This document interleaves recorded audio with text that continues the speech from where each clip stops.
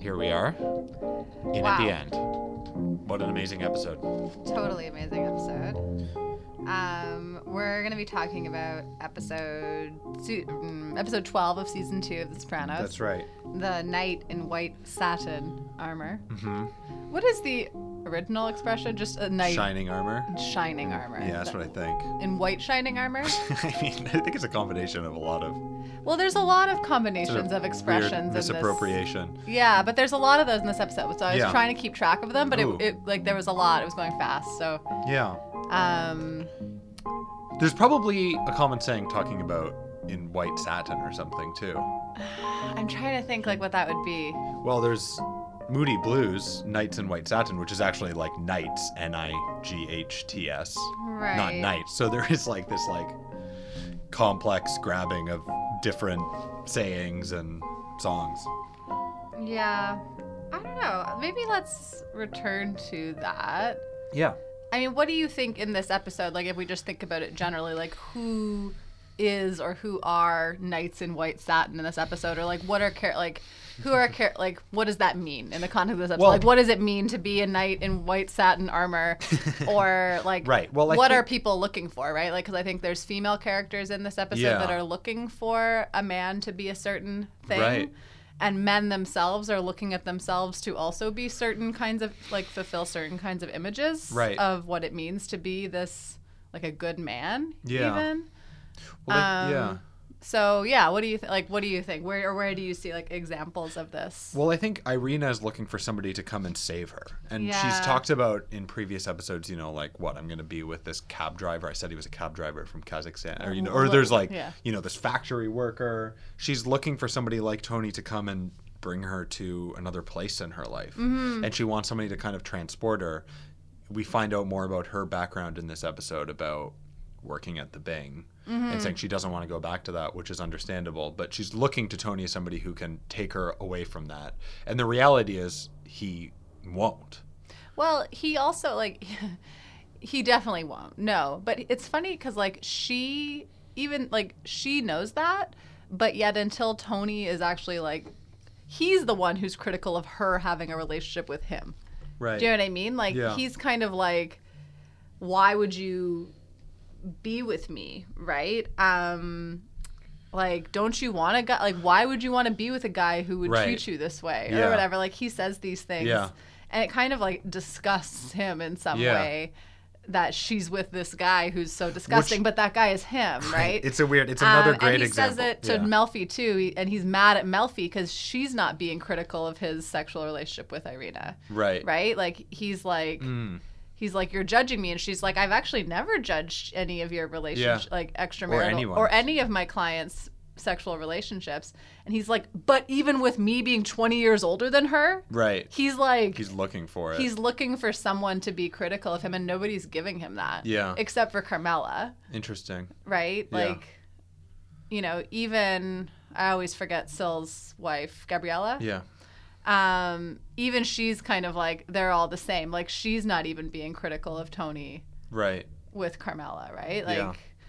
I don't know. Anyway, so it's funny, like, that's Irina. You're right. I think Irina is looking for that, but Tony's definitely not going to be the one to be that person for her. Definitely not. And I think, too, for us as viewers, when we think about who is Tony, could he be a knight in white satin armor? And at the end of the episode, when we think about his relationship with female characters on this show, he's driven Irina to suicide. And the last thing that we're left with is Carmela saying, I just might commit suicide if you don't do this for me. So clearly he has this toxic effect on the woman around him. Yeah. Well, and you can think about that. It's kind of like a prototype of some sort, right? This, like, there are men out there who are looking to, like, save people, Yeah. right? Like, there are people out there who Right. are looking to save other people, right? It's Yeah. kind of like a drive.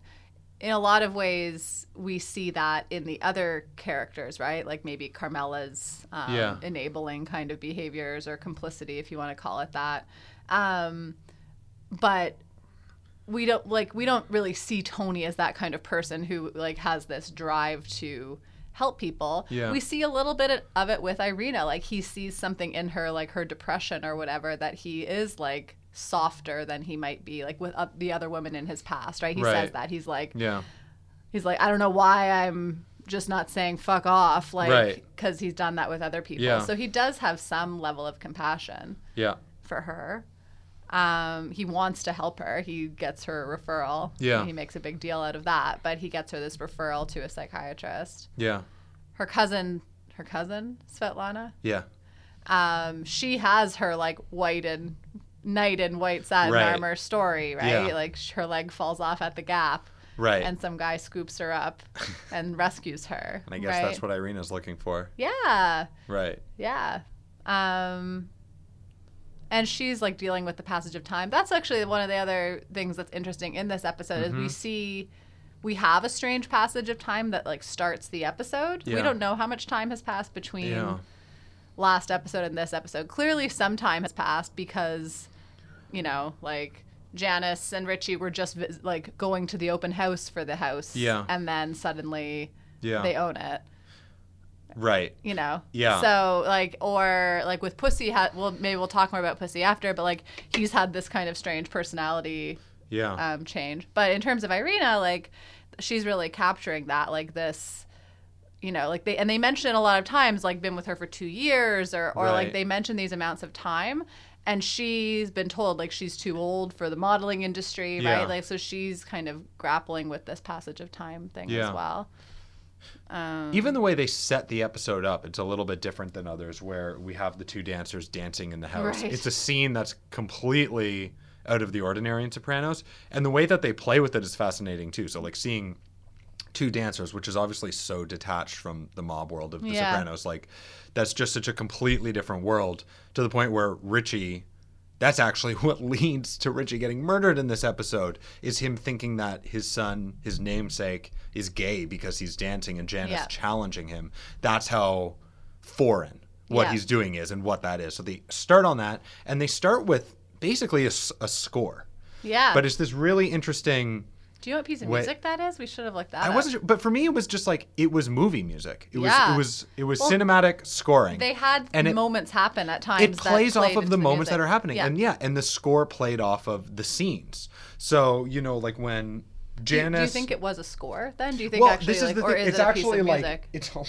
It's so deep the way that they handle it because it's used like a score. It is score-like music. It's playing off of the emotions of different characters. It's almost like there's different changes that are happening in the score for like Janice and Tony walk in, and all of a sudden we go to this kind of different feeling of the music as opposed to this kind of like fantasy thing that's created at the beginning. Yeah. And yet the score will kind of shift as new characters are brought in. Yeah. And yet the funny thing about it is that there is a boombox. No, I know. And so it is source...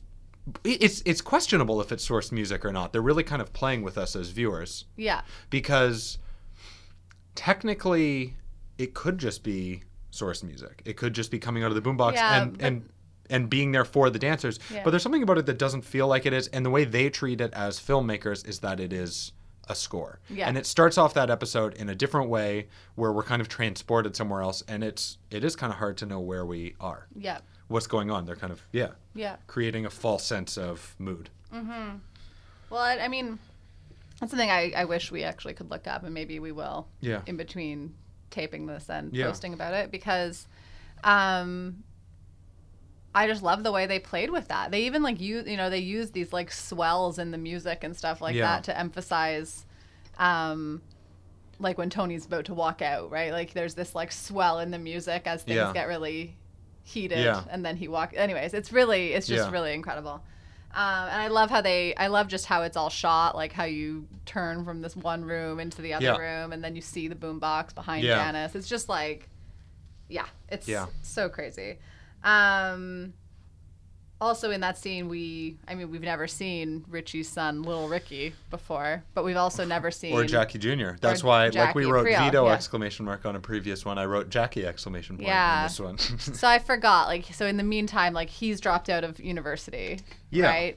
And, since his dad died. Yeah. And now Richie's kind of taken him under his wing, and so his first involvement in the show Yeah. is through this kind of planned hit on Tony. Yeah, it's such a minor part, but it's really interesting to think about that in terms of like what he's doing right now in the show compared to what he becomes later on in the show. Because I actually never really stored away that the first time we see him, he's a bit player, but he's a bit player in assassinating Tony. Right. And he becomes a much more major character, and that's not how I relate him to the Well, it's family. interesting. Yeah, like they kind of, I think they want to show you that, like even though you know who he is, right? Like you know that that's, you know, the former boss's son or whatever. Yeah. Like they give you some hints.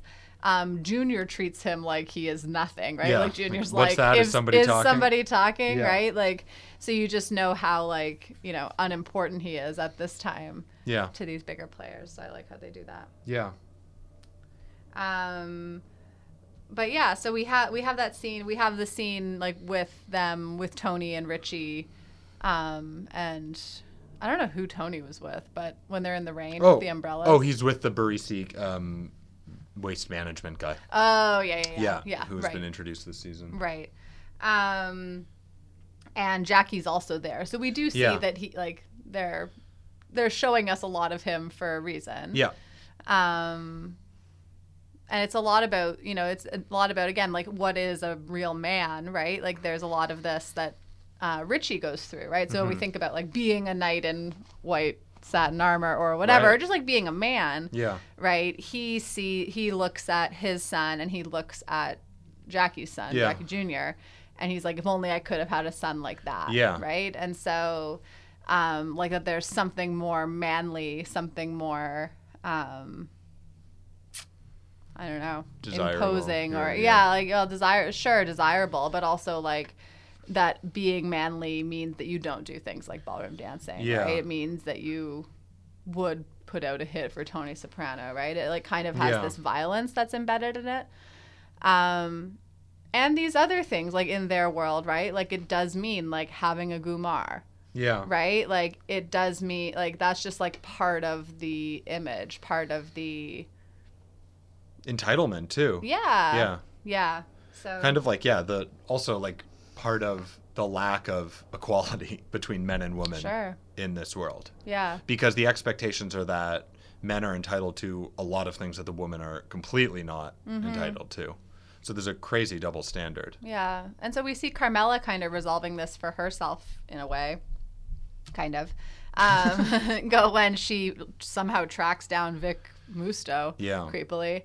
And goes into the paint store to talk to him.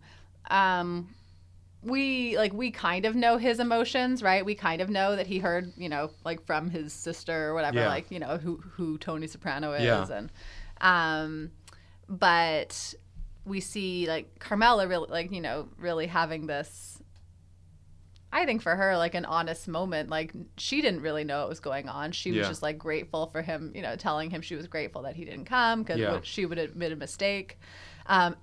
She says at some point I might be free, which was an interesting statement. Anyway, so we see her like basically have this monologue.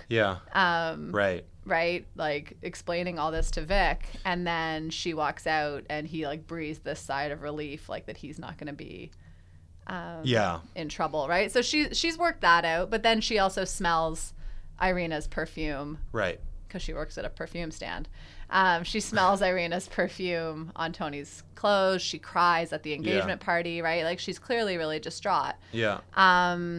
And you know, and part of her is just disappointed herself, right? She says that to Tony. She's like, and part of me believed you. Like she's like, the saddest part is that part of me almost believed you or whatever, when he said like it's been over for a long time, you know. But then she so she decides, and we see like that's, you know, but that's the only agency that she has, and then she takes a step that I think is really interesting for her, and she plans this trip to Italy. And again, we saw her not be able to go to Italy earlier this season. And so she kind of takes an agentic step, but it's because she's learned to manipulate Tony in a different way. It's interesting to see her use that exert that kind of dominance.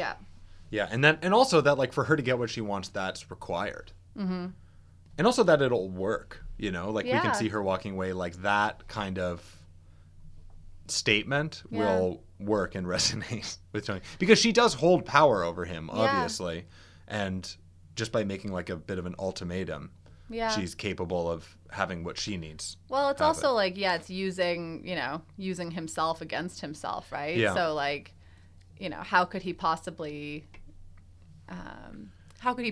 be a knight of white shining armor to or whatever to Carmela if he wouldn't do the same that he did for Irina with her, right? Like, it kind of in some way it allows him, like, he still is like, he can pay for this stuff and he can let her go to Italy. What a great dude Tony is. What a great guy. Giving someone $75,000, what a great guy you are. Wow. Right? Like, he can still see himself, he could still see himself in that way. I think he does see himself at this point in the season as relatively disgusting and bad to be with, right? Again, kind of like I was saying before, like, he is mad at other people for not being disgusted by him and his behavior. Yeah. Right? Yeah. I think, too, part of it is that Carmela, with Vic Musto, she kind of created this narrative of respect and integrity where she sees him as this like upstanding dude. Upstanding person who was strong enough and had enough fortitude to recognize that he didn't want to sin, that, it's what she's looking for because it's the opposite of the world she lives in. Right. And the man that she's married to is so immoral that she's looking for that morality, but she's kind of fabricating it, which is interesting because, as she hears, it's like, no, he didn't do that because he pissed his pants, And so for me, that also like represented how tangled in the soprano world she is and how hopeless it kind of is. Like when even that rhetoric of like, one day I might be free. Well, right now she's not free. She's and it's like that scene that we had with Vic Musto with the wallpaper, it's like she's in her own prison. She's in jail. Yeah. Yeah. I like that interpretation actually, because it is, right? Like that's everyone's kind of like, projecting these images onto other people that aren't necessarily true, like Irina with Tony, like Carmela with Vic Musto. Yeah. Also just like the regularity and Janice and Richie. Yeah. And like the kind of like expected mundane nature of them fighting, like when they're yelling, Carmen, Tony, just like having these like epic brawls, yelling at each other, and the Polish maid is just continuing to clean in the background. She's just sweeping. Yeah, like nothing's going on. It's pretty wild. I mean, I also love the part where she's on the phone with Irina. Yeah, where Irina calls her, a bearded Polish hag. Yeah, and she's like, there's been lots before you. Yeah. Like who is this? The Russian whore? There's been many before you. Oh, my God. Yeah, it's so... Also just like the like brief kind of like glimmers and like the mentions of like her Russian culture. Right, how like she wouldn't interact with a Romanian right. because it goes back hundreds of years, or her with the Polish lady, like they're just like kind of like mouthing off each other. They have this beef, yeah. Yeah, but we just get this like snapshot into it, but because it's not Italian and focused, around Tony and his family, like that's all we see. Yeah, well, they talk about her like having to go to Kazakhstan to live. Right. They talk about how like why Russians hate psychiatrists because it would be like, some scary KGB shit. Yeah. Yeah. Those were great. And I do love the cousin. Yeah, Svetlana. Yeah. Great character. Yeah. Her first episode too. There's actually a lot of new she comes back. Spoiler. Yeah. Spoiler. The legless Russian comes back. Yeah. Yeah. Another thing with masculinity too, with what you're talking about, is Janice actually kind of like pushing Richie over the edge at the beginning, near the end, where she's saying it's just sad, and that the reason why she doesn't want, why Tony doesn't want to actually be around him is not because of AJ getting a C. Right. It's because he doesn't want you around his kids. And like that actually really pushes Richie's buttons. Yes. And it's interesting to see, talking about like maneuvering, to see Janice trying to strategize almost like against her own family in this way. Like she has to know that this is going to lead to the likely murder of her brother. Yeah. Which is crazy to think about what happened in the first season, where our antagonist is Livia, who's making moves against Tony. Right. And Livia and Junior plotting against his life. Well, now it's still in his family, and yet he isn't fully aware, actually, of how involved Janice is. But Junior is. You know, he says, you have to wonder where my darling her head nurse, is at. my darling niece. In fact, the whole season, actually, he's kind of aware. He makes these little statements. He's, about her stealing a wallet as a 10-year-old or whatever age she was. Yeah. Well, we do have, of course, this scene where Janice does take some power. And again, like... Sure do. We sure do. I think the moral of this episode is Janice is the craziest character. Yeah. She's pretty crazy. Because she does make this... She comes to some kind of... I don't know. Well, let's discuss. Like, what do you think made Janice do it? Because she's all on, she does love him, wants to marry him, sees herself having this life with him, right? Yeah. She knows what kind of guy he is. Has he ever hit her before? Not that we've seen. I don't think so. I was trying to remember that. But we have seen him, of course, hold a gun to her head while they're having sex, for example. She knows, they talk, she has that conversation with Tony about, what he did to Beansy. And then she has this, alternate explanation for it, right? She's like... Yeah. Oh, the transmission. Yeah, whatever it was, whatever, right? Yeah. So she's all in, right? They have this engagement party, and they both give those speeches. That scene's a great scene, too, the engagement party scene. Yeah. There's a lot going on. But they both give these speeches, right? And her saying, she never thought she was going to find someone, and she's looked everywhere. And then, this guy was really just there at home, And everyone's, crying. Some of happiness, Carmela being... Well, I also think a big part of it is that Janice has had a pretty major arc throughout this season. And she came in as somebody who was detached from the world of The Sopranos. Coming in from Seattle, she was a completely different person. And where Tony said very recently, Janice, you've completely transformed. Right. I actually think in many ways she had completely transformed. She had become the real Janice by that point. But this is actually the climax of that. This is the summit of this is who she really is. Right. And she's fully become herself, at this moment. And that's a murdering soprano. She's a murderer. Also drugging. She's drugging her mom now. Yeah. Yeah, it's pretty extreme.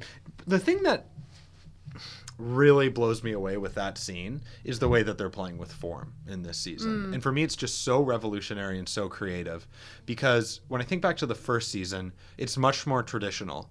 Even though a lot is set up in the penultimate, a lot happens in the penultimate episode, and that's something that they kind of created. What they're doing now is completely different. It's this wild, unpredictable approach to form where the climax just happens so unexpectedly and out of the blue. Yeah. And the way that everything is going to kind of wind down is just its own kind of creative invention.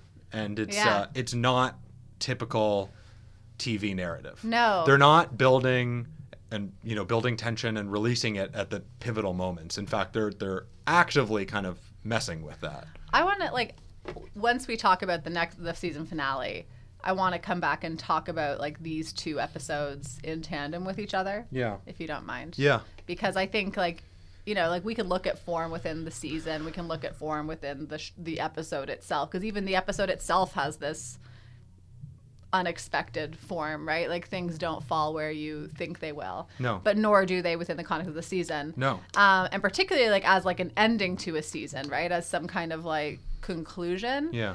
This episode paired with the season finale are really, really interesting. And I think that's why we kind of get that strange time jump element, right? I think that these They're two linked. are really and that linked. happens in this show. So anyways, all that to say, I want to come back to it. Yeah. But yeah, I mean, it's still, again, it's amazing, with this show, there's a lot of moments like this. There's some really notable ones where you know that this is the episode that something's going to happen in, right? Mm-hmm. We knew this was the episode where Richie was going to get shot, right? Yeah. We absolutely knew that. But still when it happens, you're taken by surprise. Yeah. which is pretty magical in terms It of is. like, again, like we know exactly Yeah. what's coming. It's it just in the way that they deal with it for possibly like or one of the pivotal plot points in the entire season. The way they develop it and end it is so wild. Yeah. Because it's just snatched away from us. Like Richie's introduced. Yeah. He's a major player in the drama of the season, Yeah. and then he's just gone. Yeah. And that's a ballsy thing to do as a writer. It's so ballsy. But they've think never he shied away comes- from that. I mean, there's No. this show is like it's like a case study in ballsy moves. Yeah. Of just like trying things out and making it work. Yeah. And I think it's a great example of that. And I think it really works. Yeah. Because that's also like what brings some of the like the verisimilitude to this show. Like the kind of like the fact that it feels more realistic because things don't follow this like perfect TV structure. Yeah. People don't always say the right thing. In fact, they often say the wrong thing or things that are false, or even like the title of this episode, something that isn't even coming from nowhere. It's just like it's an incorrect appropriation of a phrase. Yeah. So I said I wrote down some of the other phrases Okay. that were Yeah. wrong. Because I love that point, right? Like it's these like, kind of like dreams are, right? Kind of like how our brains work too, and how real life is. You're right. It's this like conglomeration of moments that somehow make up this whole, right? Yeah. And this show's so good at showing you that, and they're not always the most meaningful moments. Anyways, but the two that I wrote down that Richie said them both actually. He said during his little engagement speech. He says one door opens and another closes, and that's just like the wrong order, right? Like Right. right, like it's supposed to be one door closes, another opens. Right. So he says it that way, which Right. is really you don't think of, you kind of just hear. And again, a lot of expressions like that are so trite, like they do kind of they just pass you by, but like that's not the expression, right? And like and I mean, in terms of this episode, right, for him, it kind of is like he thinks he's going to be getting all this power, right? Yeah. Like he's married. They talk about like the two families joining together. He's trying to make this huge power play. He thinks he has Junior on his side, right? So like when one door opens, another closes for him. He never gets to achieve that. Right. Poor Richie. Poor Richie. The other one, he said it earlier. I forget exactly, but he says, all good things come to those who wait. And that's a misappropriation, I think, of like all good things come to an end. Okay. And there is like Right. good things come to those who wait. But the fact that he said all good things come to those Good who things wait. come to an end. Right. Good. Right. Yeah. Is that a combination of two I think things? that's a combination of two. And I like those. I have a friend who used to say that you had to just grab the gift horse by the mouth. Right. My friend Lee. Sometimes you got to do that. I think mixing expressions is interesting here, especially like obviously it's purposeful in terms of the title and when you're writing a script, you make those kind of word choices. But I think it is. It's like, I can't describe like the meaning behind it. It really is like to, I think, turn the watcher on your head a little bit, like to kind of disorient you the same way that these like put you in the mind state of some of these characters. We get a little bit of like Janice's point of view, actually, like when she is shooting Richie, we kind of get that like swervy camera like from her perspective thing. So like it kind of and again, it's like when things surprise us, like I think that's what the writers and the team are just really invested in doing, is to kind of put you off balance, take you out of what you usually, the expressions that you already know and the form of TV that you already know. And, you know, even like if you think you know how a character might react, you don't really know them at all. Right. So for me, it was just kind of representative of that. Yeah. That brings up some interesting points about character. Like you talked about why Janice did this. And I think there's a couple interesting things that happen at that moment for us to kind of unravel. One of which is like when I was watching it this time, I was really thinking about like what's the conversation, what's the disagreement that leads to Richie hitting her and her killing him, and it's just talking about his son, right, as a ballroom dancer, and she's upset about what if he was gay? What difference does it make? And then he hits her. So she has different principles and values than Richie that she probably should have been able to recognize very clearly. Like, even if you think about the beginning of the season, she talks about Richie's plight in prison or whatever has made him more sensitive to the plight of women. It's like Carmela laughs in her face. Yeah. And I think she should have recognized, like, that lack of shared values. Yeah. Well, even we see that in the scene where she and Carmela are looking at wedding dresses. Yeah. Right? And they're talking about it. And Carmela says, like, when she's talking about, like, the holding the gun to the head thing, she's like, I thought you were a feminist, right? Like, it is kind of like, who are you, Janice? Right. Because you've gone through this, like, really rapid transformation now. But who are you? Like, if this is something that is true, like, would truly set you off so much that you would kill someone, right? Like, what are your values? Yeah. And who are you? It's a great question. Yeah. One other interesting thing about values is that Richie has made he's made one of his values very clear, and that's to Christopher, that he's upset at Christopher for hitting his niece before they were married. That's why he's upset. Right. Which is insane. Yes. But for him, like, we get a window into his value structure, and for him that's very important. And yet he's hypocritical to even that system of values at that moment when he hits Janice, because they are not married. Yeah. And so it does expose the hypocrisy of even the tiny, not that there's any values to that, like, level of integrity or morality or whatever, but it exposes that even that he can't hold on to. Yeah. There's nothing. It's just like a void. Yeah.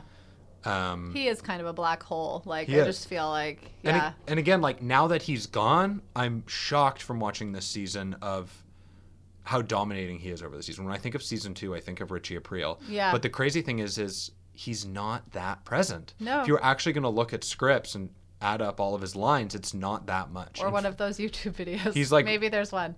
Yeah, I mean, he's definitely a main part of the season, but in some ways, when I think about who the main antagonist is, maybe it's even more Janice than him, because Janice is manipulating him. She's kind of the puppet master. Yeah. In terms of getting somebody to act against Tony.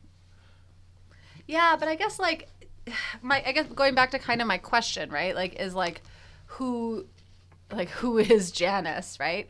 Like, is she someone who would let her brother be killed, or is she not?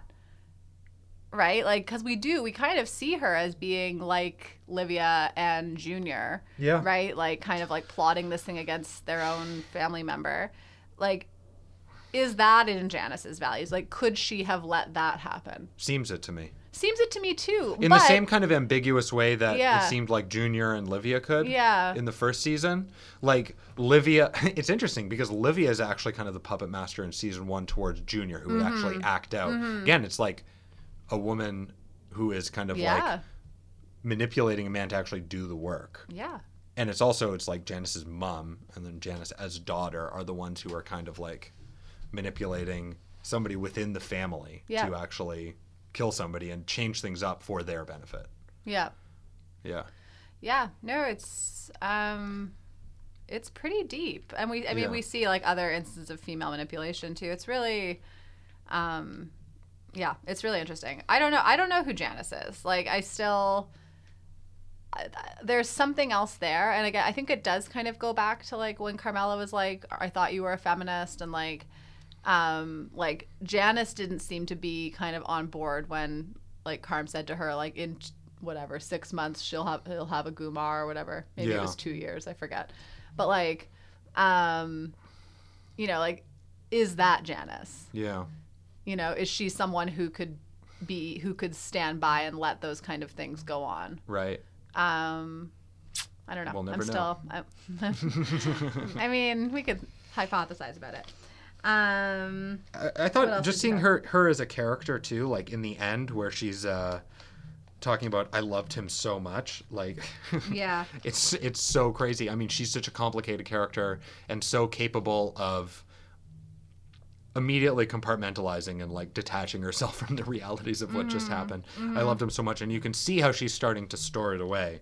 I thought actually that scene was like super funny, and it's an interesting thing, like When about they're at humor the in this bus show. Station? When they're at the bus station, Yeah. and Tony says, "Oh, we buried him on a hill, surrounded by pine cones." Looking over, and she's like, "You did?" He's like, "No," and Yeah. I mean, I found that really funny, but Well, that's an they interesting cut thing. him into pieces at Cetriel. Yeah, but that's an interesting thing about the way they deal with humor. So I was Yeah. watching this interview with Terrence Winter, which we can reference because it's great. There's a series of interviews that you can watch, and it really actually gives you a perspective I haven't watched them. on the writing for the show. And he talks about, he used to like write jokes. And he actually came from a background where he had been writing on a comedic show. He actually had a background where he even like studied stand-up and like put together a set. So he has like a background as like writing as a comedian. But David Chase and this show kind of like valued the importance of making a scene funny, making the absurd situation funny in and of itself. Don't write a joke that leads to a punchline. Just have a situation that is funny. And for me, that was like a perfect moment of that. Like that situation of Janice just having killed Richie, being there talking about it and like emotionally connecting with Richie and hoping that something good happened to him is one of those scenes where like this show is so funny, but it rarely tells a joke. And I feel like that's what the humor in this show is. Yeah. No, I mean, there are definitely times where we laugh during this show, right? Totally. It's not like, it's not a joke. It's not a punchline, Yeah. you know? I mean, sometimes they have jokes. Yeah. Sometimes there are jokes. Yeah. Yeah. I wanted to talk about at least two other things. Okay. And then I have some like random things. But Okay. I wanted to talk about The scene with Livia, Yeah. and I wanted to talk about the scenes with Junior. Yeah, me too. Okay. Okay, let's start. so maybe I'll start with Junior. Because again, he kind of like I'm finding myself questioning with Janice in this episode. I'm questioning myself, who is Junior, Right. right? And like, what does Junior stand for? And I don't know. Like again, like, we know him to be someone who was trying to kill Tony just a few months ago or whatever, right? Like, he has these RICO, Yeah. whatever they Yeah. are. He's under house arrest. With an upcoming trial. With an upcoming trial. He's old, right? We've seen him kind of like dealing with his age throughout this season. But did he really mean to manipulate Richie? And like, what did he mean when he said like, he's like kept talking about Richie, he'd be like, Richie couldn't sell it, right? Like he couldn't convince someone else to kill Tony for him. Right. And so that for Junior, like that, he was like, Richie couldn't sell it. He just couldn't sell it. He kept repeating that. Whereas he's like, Tony, he's all in his head. Yeah. Like impulsive. Impulsive. Selfish. Yeah. He's the one I'm going to go with. Right. And he makes that choice that's somehow better for him in the long run. Here's what I think. Yeah. I think there's a lot of this imagery of cats in his house, and we always see like this like frame picture of a cat in his house by the phone. And he also says, "I'm not a cat. I don't shit in a box." Yeah.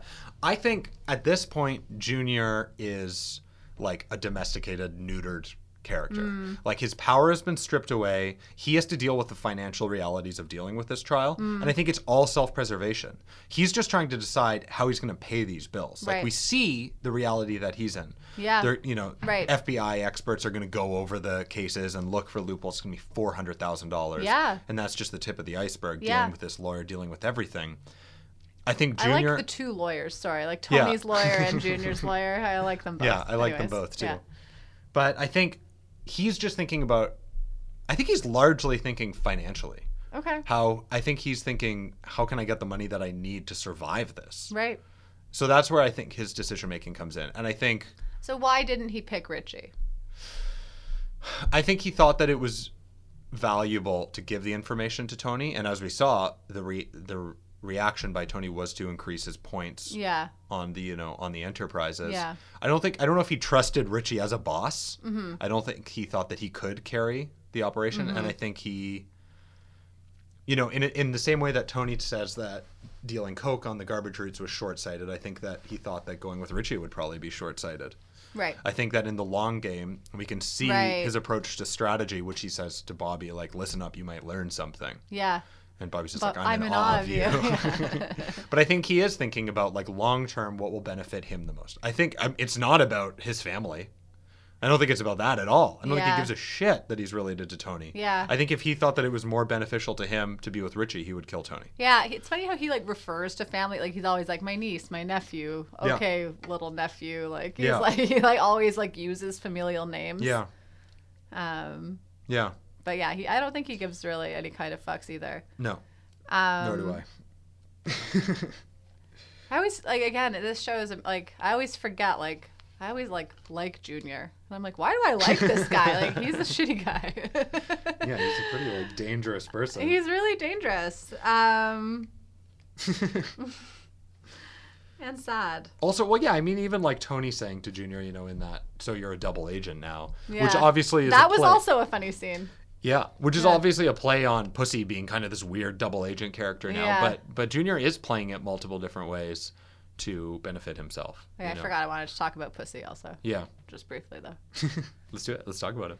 Okay, let's talk about Pussy briefly. I feel like this is one character development over this, I don't know, amount of time between last episode and this episode where Pussy undergoes this, like, very drastic character change. It is. And becomes, like, obsessed with being an FBI agent. It's a little bit surprising. It's something actually, and we'll talk about it more in the next episode because it is setting up Pussy to become the center of the drama of this season. Well, I'm just like where I can say, like what's going to happen in the next episode, without any specifics, is that this season ends off with Pussy being a major part of what this season is about. Yes. And we recommend you watch the episode if you were thinking of stopping here. It's a great one. But they are like kind of like... Imagine if someone was watching and they're like, I'm going to end it on this one. Done. I think that's I think that's it. But, I think they're obviously like building to something. And we'll see. Upon watching this episode, it is one of the developments for a character that I do have a hard time completely buying into. It seems very sudden. And it's like also just like kind of this like weird compulsion. It's like he's like become kind of this. And he gives his rationale for it, but it just seems a little weak. It seems like a very drastic, complete transformation of a character. And I don't see his rationale for it. I don't see what he has to gain by doing that. Especially when he's being like, oh, what am I, his errand boy? Like, and he's being like... Because that's how they sell it to us. That's the rationale. And the writing is always so on point, and I always believe everything, and it's so efficient. They normally need to say almost nothing, and I believe the motives. Yeah. That one is one of the very few times in this show. And they give you a rationale. Like, and that's the thing, and you still don't really buy it. That's strong. I mean, it's just more like typical TV. Things just happen, and you take it. Yeah. But that's like what all TV is like. Yeah. But... yeah, for that. I mean, we'll see. We'll talk about it next week because he's a big part of it. Yeah. But it is very drastic. Yeah.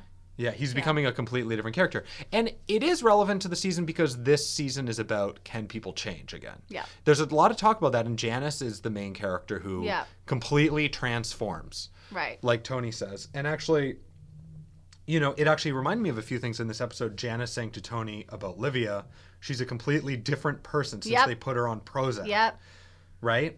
And it's asking us the question, do people change? And at the end of this, with the interaction between Livia and Tony, it ends with these kind of like smiling, laughing from Livia, these kind of like maniacal really looks creepy. that are hard to read, right? Yeah. Again, this like ambiguity over what it is. She's crying, but it actually looks like she's smiling or laughing at Especially at the end. Which is exactly what happens at the end of the first season. So they're kind of bringing it back to the same place for her. She has not changed as a character. No. But there are all these characters. It's like, oh, well, will they change? And I think...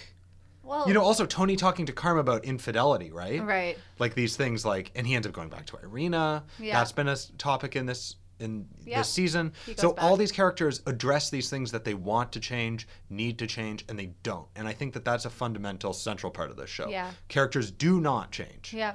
Even Janice, I think she changed back into what she really was from a probably, fake. yeah. She was exactly. Parvati was never a real thing. It was never a real... it's not even a real... that's not even her real name. Yeah. Like, it was a fabrication. Yeah. And so people don't change.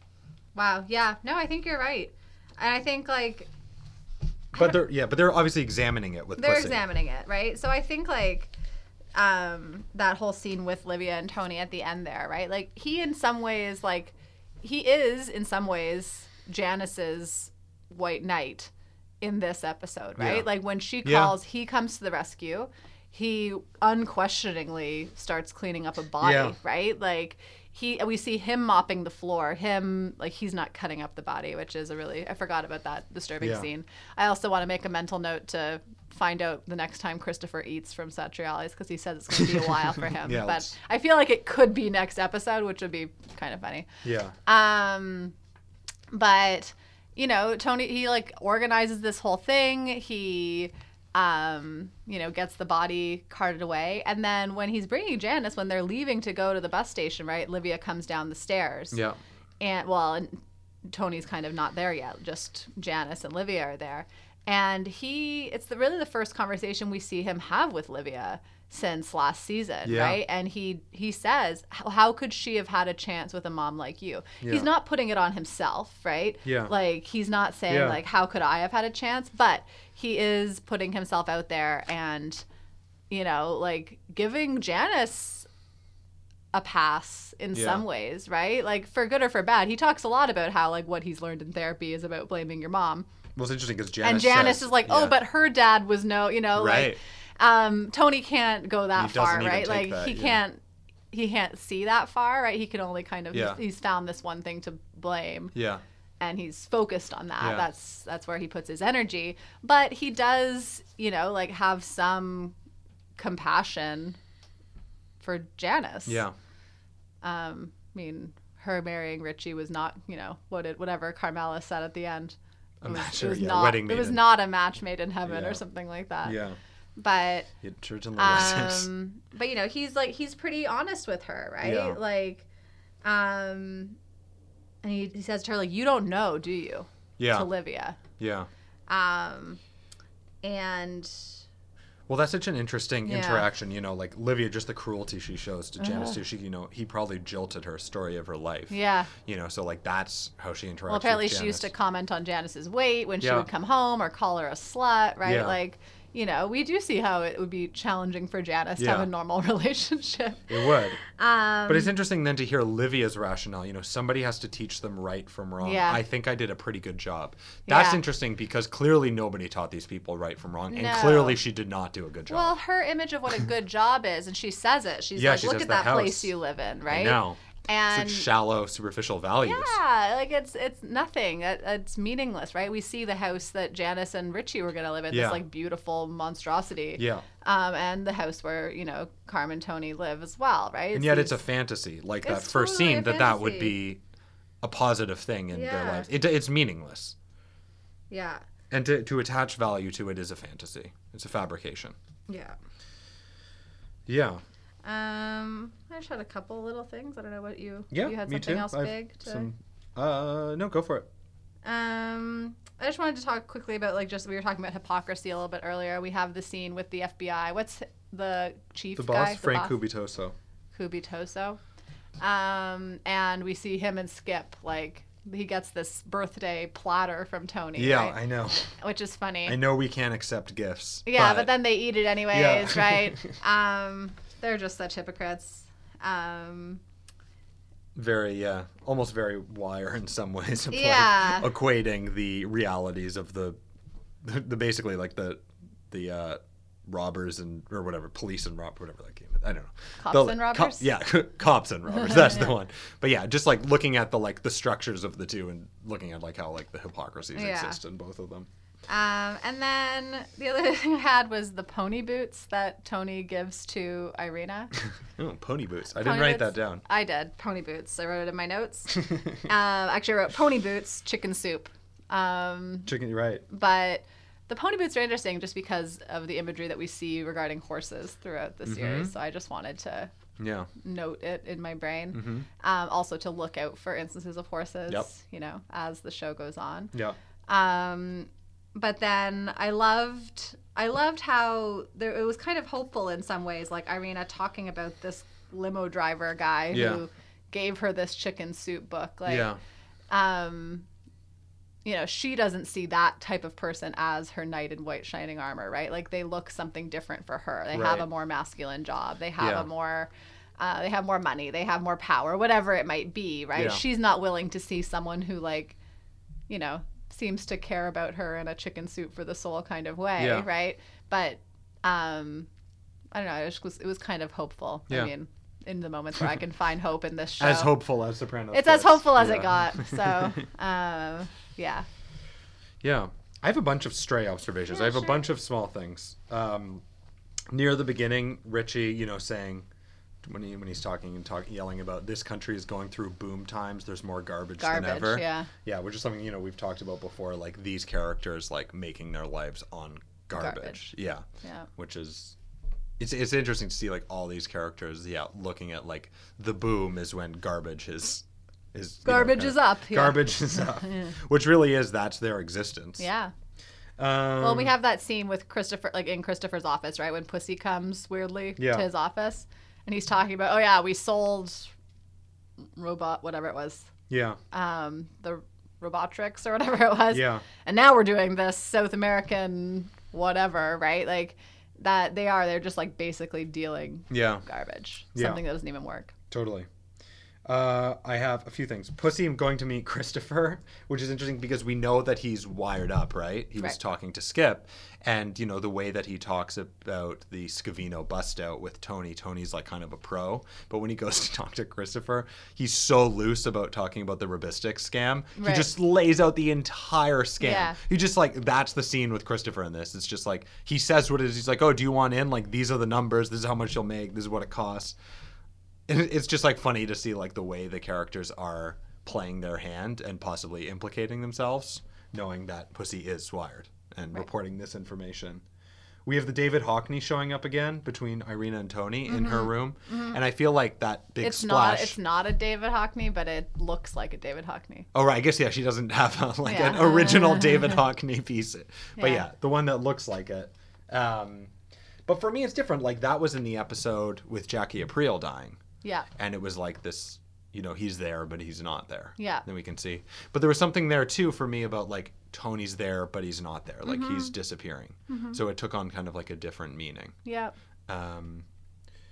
What would I be if I didn't talk a little bit about colors? Because I wasn't going What to. about when Carmela and Tony were on the couch at the end?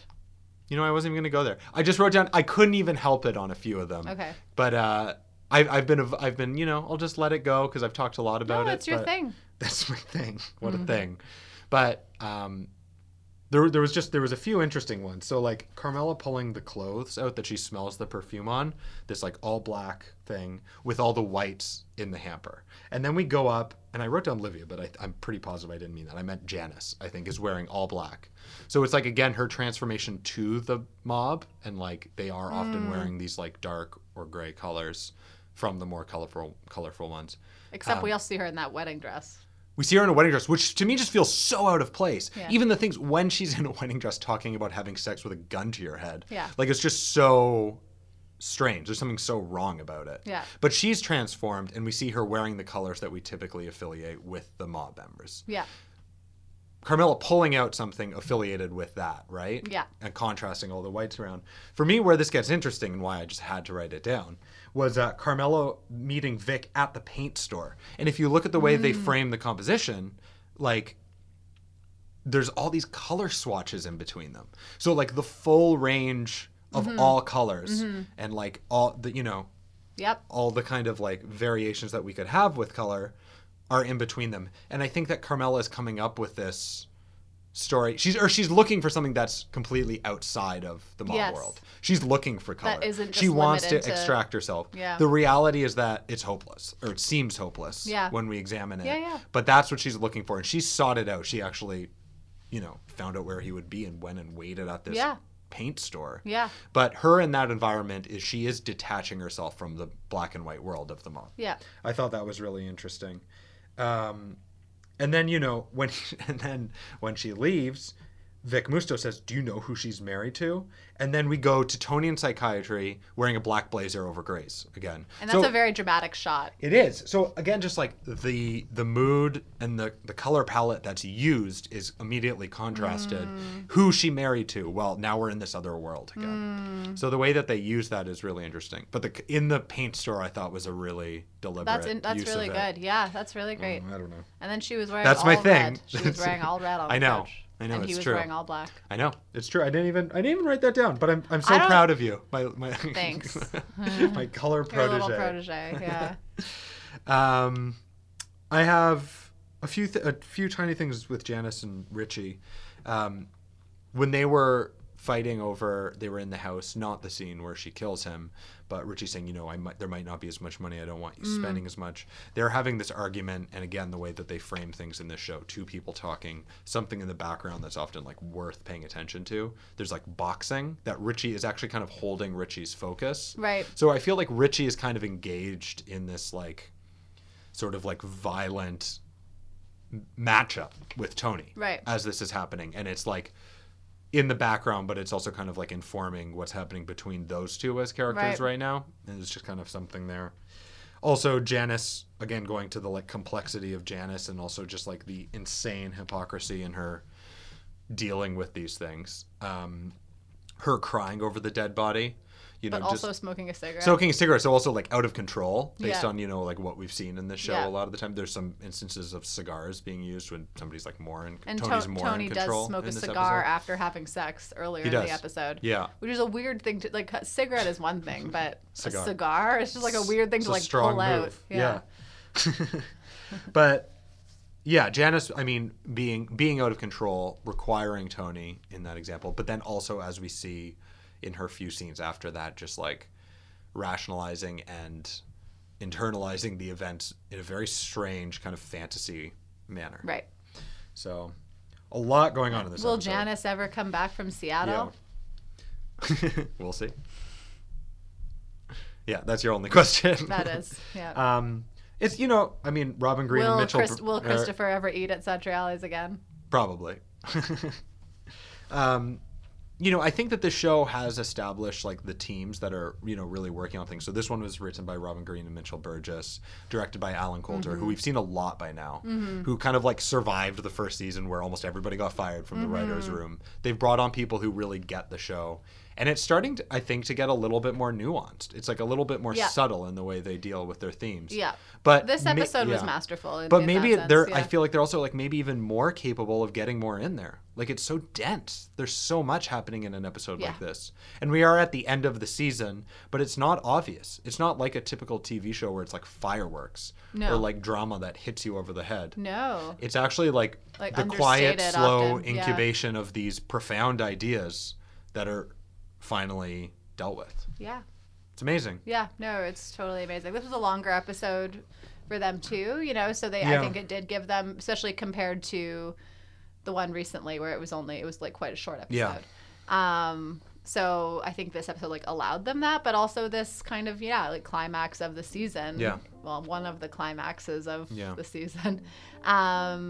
They gave it a lot of space. Yeah. They played with what our expectations may be. So I think it's cool.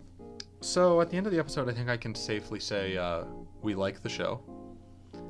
It's good. We're not going to stop watching after this episode. Oh, I actually kind of thought I was You done. were done. Yeah. I thought this would just be your podcast from now on. That would be good.